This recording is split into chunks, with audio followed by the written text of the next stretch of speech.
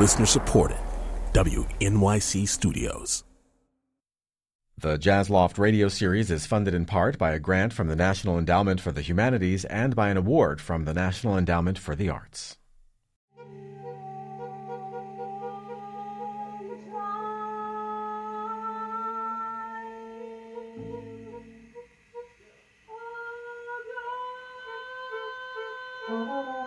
The Jazz Loft, 1963. Everything was changing in the loft and out. These things, they happen almost imperceptibly. You wake up one day and it's changed, but you're not aware of it as it's happening. By this time, photographer W. Eugene Smith had achieved something phenomenal in the dingy, bare-bones loft space at 821 6th Avenue. The chemistry there had been a spectacularly welcoming one. Smith had been a kind of friendly presence in the loft while carrying on his photographic work. With composer and teacher Hall Overton, painter David X. Young, and the other insiders and regulars, Smith had succeeded in creating a community with its own rules, standards, and traditions. Hundreds or perhaps thousands of people are thought to have come in and out of the place over a period of roughly 6 or 7 years. He may not have even realized it at the time, but in addition, Smith had managed to shoot 40,000 photographs of life in and around the building, and he'd recorded something near 4,000 hours of tape of the comings and goings of its residents and visitors. Bass player Bill Crow was there a lot. He confirms that as open and spontaneous as the place was, there was a kind of order to it. Everybody had their own value, and we all knew what it was. And what was yours, do you know? I would show up. I was willing to bring a bass there and climb up all those stairs and play as long as they wanted to play, you know. This is Crow jamming with 2 other loft regulars, Zoot Sims and Bob Brookmeyer.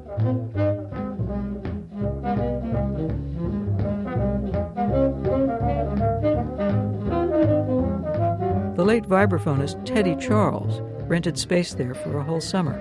I had to go up 5 flights of stairs with these vibes that weighed 230 pounds. I was very strong then. 5 flights of stairs, and hot as hell in the summer. Boy, it was hot there. But still, all the stuff that's going on was great. Teddy Charles often jammed with Hall Overton on piano.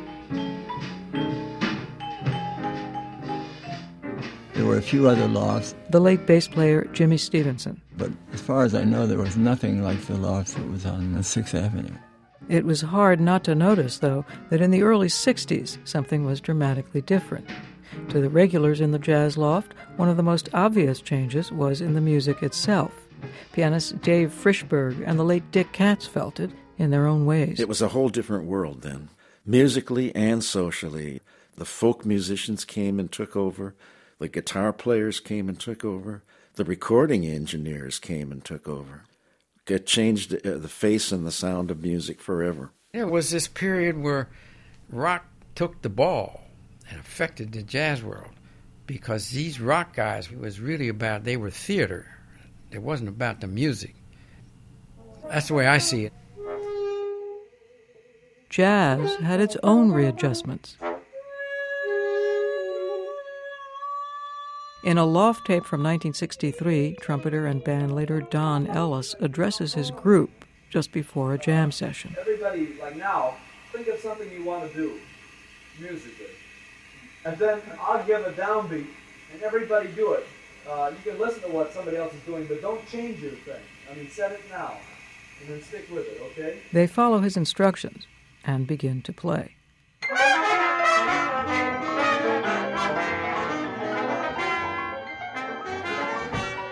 It was an entirely different kind of music. Jazz musician and writer Bill Kirshner. The avant-garde became one of the biggest focuses of jazz of the 1960s.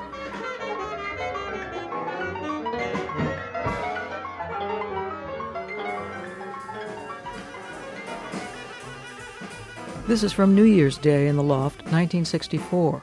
Paul Bley is at the piano with Jimmy Stevenson on bass and Roland Alexander on tenor sax.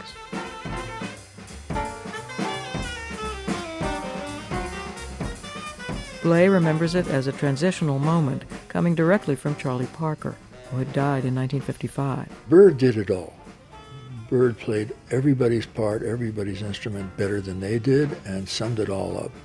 And that was the problem. That's what free jazz came about, because finally said, geez, what's next after Bird? I mean, the guy did it all.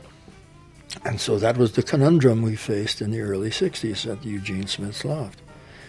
How could you be recognizable? You had to be able to play in a manner that they could tell it was you without knowing who it was. I mean, that's not so much originality as stylishness. Both very valuable assets. And you had to do it in a natural manner without sounding premeditated. And you had to have a place to do it. The only place you could feel unobstructed and invited to play far out, remember this was considered far out in that period, was at that loft. And I think that, what happened with jazz is what happened with any other kind of art after a certain point, is that a certain kind of predictability came into it. Washington University professor Gerald Early is author of One Nation Under a Groove. It was always, I suppose, against this kind of predictability that you kept getting innovation in the music to try to stave off predictability. Predictability was gone, too, from life outside the loft. I listened to the White House in Washington, D.C. And President Kennedy said that state troopers were on their way. Smith had his radio on a lot in those days, and his tape recorders picked up broadcasts from up and down the dial. By the end of '63, when the radio was almost always on, it was beyond unpredictable. The unthinkable had happened. A grieving Jacqueline Kennedy made an unannounced visit late Monday night to her husband's grave at Arlington National Cemetery. All that post-World War II optimism and spontaneity turned darker. Accompanying her was the late president's brother, Attorney General Robert Kennedy. The chemistry of the Jazz Loft, if you can call it that, had changed too. David X. Young, who'd been the pioneer of the Loft years before, left in 1960. And Dave Frischberg remembers that some musicians just stopped coming. I didn't hang out there. I don't know, just didn't, kind of faded away. I changed a lot too, There had been no more enthusiastic jammer than Bill Crow, but New York got more expensive. Instead of living in a village pad, my wife and I moved to Rockland County, bought a little house, and we said, man, that's 30 miles away, And I said, well, gas is only 35 cents a gallon, what the hell, We were all changing, you can't really keep anything the same. Ron Free, the drummer of distinction, had also left the Loft in 1960 with a bad drug habit, which he later beat. It was very educational. I don't know any better way to sum it up. You just learn a lot of stuff, and you spend the rest of your life assimilating it and sorting it out. He was not alone, observed the pianist and producer Dick Katz. Jazz got to a place where the drug thing became a true albatross. That got in the way of it being taken seriously by well-meaning people. They just wouldn't take anything as seriously when guys were stoned out of their minds, I spent exactly a decade in New York, the 60s. Bass player Steve Swallow left for his own reasons. I left in 1970 and never came back. And at the time I left, the signs of the end were apparent. Paul Overton, ill with cirrhosis of the liver in the late 60s, spent a long time in the hospital and never returned to the Loft. He wasn't able to walk the stairs anymore. He died in 1971. I remember visiting him, when he was actually on his deathbed over at Roosevelt Hospital. Classical composer Carmen Moore was one of Overton's students. I went over and spent one of the last few days with him, just whispered in his ear. I sat and I just talked and left him, and that was the last time I saw him. But there's a lot of him in my music. It's all right. Yeah, it's working good. As for Gene Smith, changes happened there too. This moon is a person's emotional being, emotional capacity, and you have very much of that because you have the moon in the first house. This is one of the last tapes recorded at the Jazz Loft. Gene Smith having investigated over the years prescription drugs, drink, and various psychomedical solutions, at this point was having his astrological chart read by Eleanor Bach. What these difficulties mean. I'm not coping so well this week. Well, that's all right.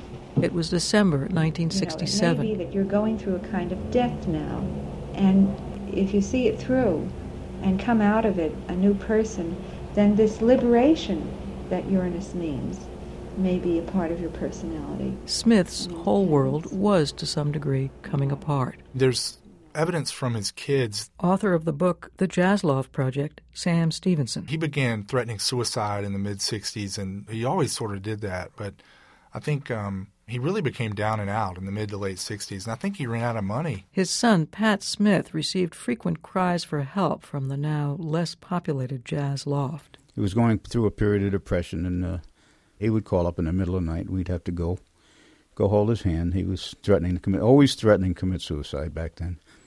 I'm not sure he ever meant it or just needed attention, but we did make some midnight runs down there. Smith's obsessive taping slowed way down. There weren't as many musicians coming through.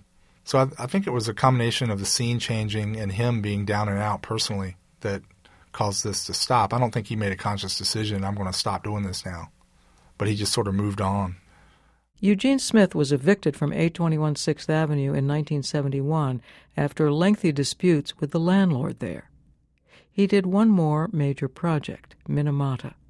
It was a photographic expose of the crippling and sometimes fatal effects of industrial contamination in the water of a small Japanese town. Smith died of a stroke in 1978 at age 59. So why doesn't a great place last forever? Times change. Eras end. Well, is it the end? Because something else happens at the end of the loft scene, and that is the rebirth of a new loft scene. Historian and author Robin Kelly. It ends up being physically located in Harlem or Newark. The Black Arts Movement takes off, and there's a new set of lofts that erupt in the mid-'60s. And more importantly, they go one step further. They provide music education for youth. They provide other kinds of social services because suddenly the performance spaces are meant to be public spaces for engagement, and that you can actually make art outside of the commercial spaces. That is the beauty of the loft. You know, that's the legacy that I think continued into the next generation. The Jazz Loft building still stands on 6th Avenue, just north of 28th Street. Barely. I walked by there the other day. Sharon Zukin, author of Loft Living. I was a little surprised that it is still standing. It looks as though it's really living on borrowed time. I remember the flower district and how at night, how empty it was. The building is currently owned by a family of importers and wholesale retailers. It wasn't necessary to call. You just showed up. Any time of the day or middle of the night. From the outside, it looks like a residential tenement. It's a relatively narrow 5-story building, no elevator. But filled with memories.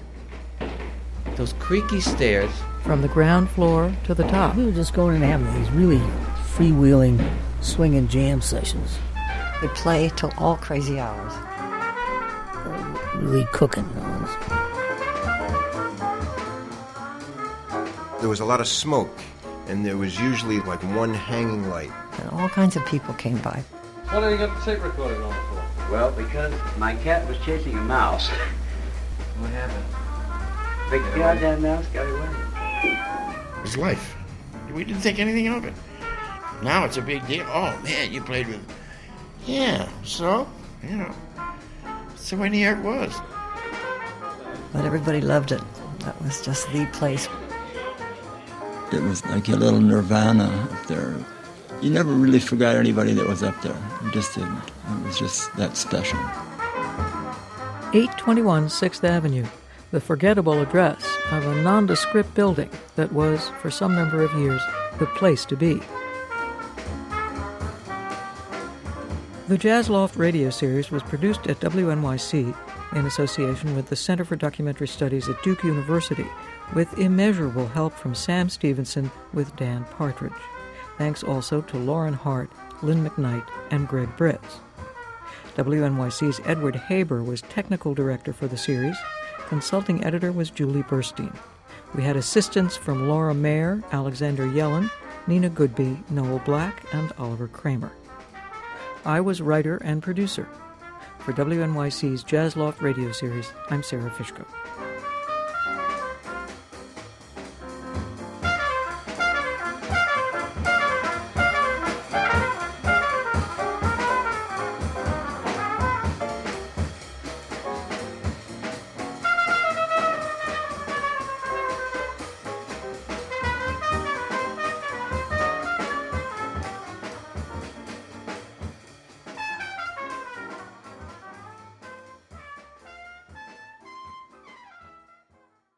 This series was funded in part by a grant from the National Endowment for the Humanities and by an award from the National Endowment for the Arts.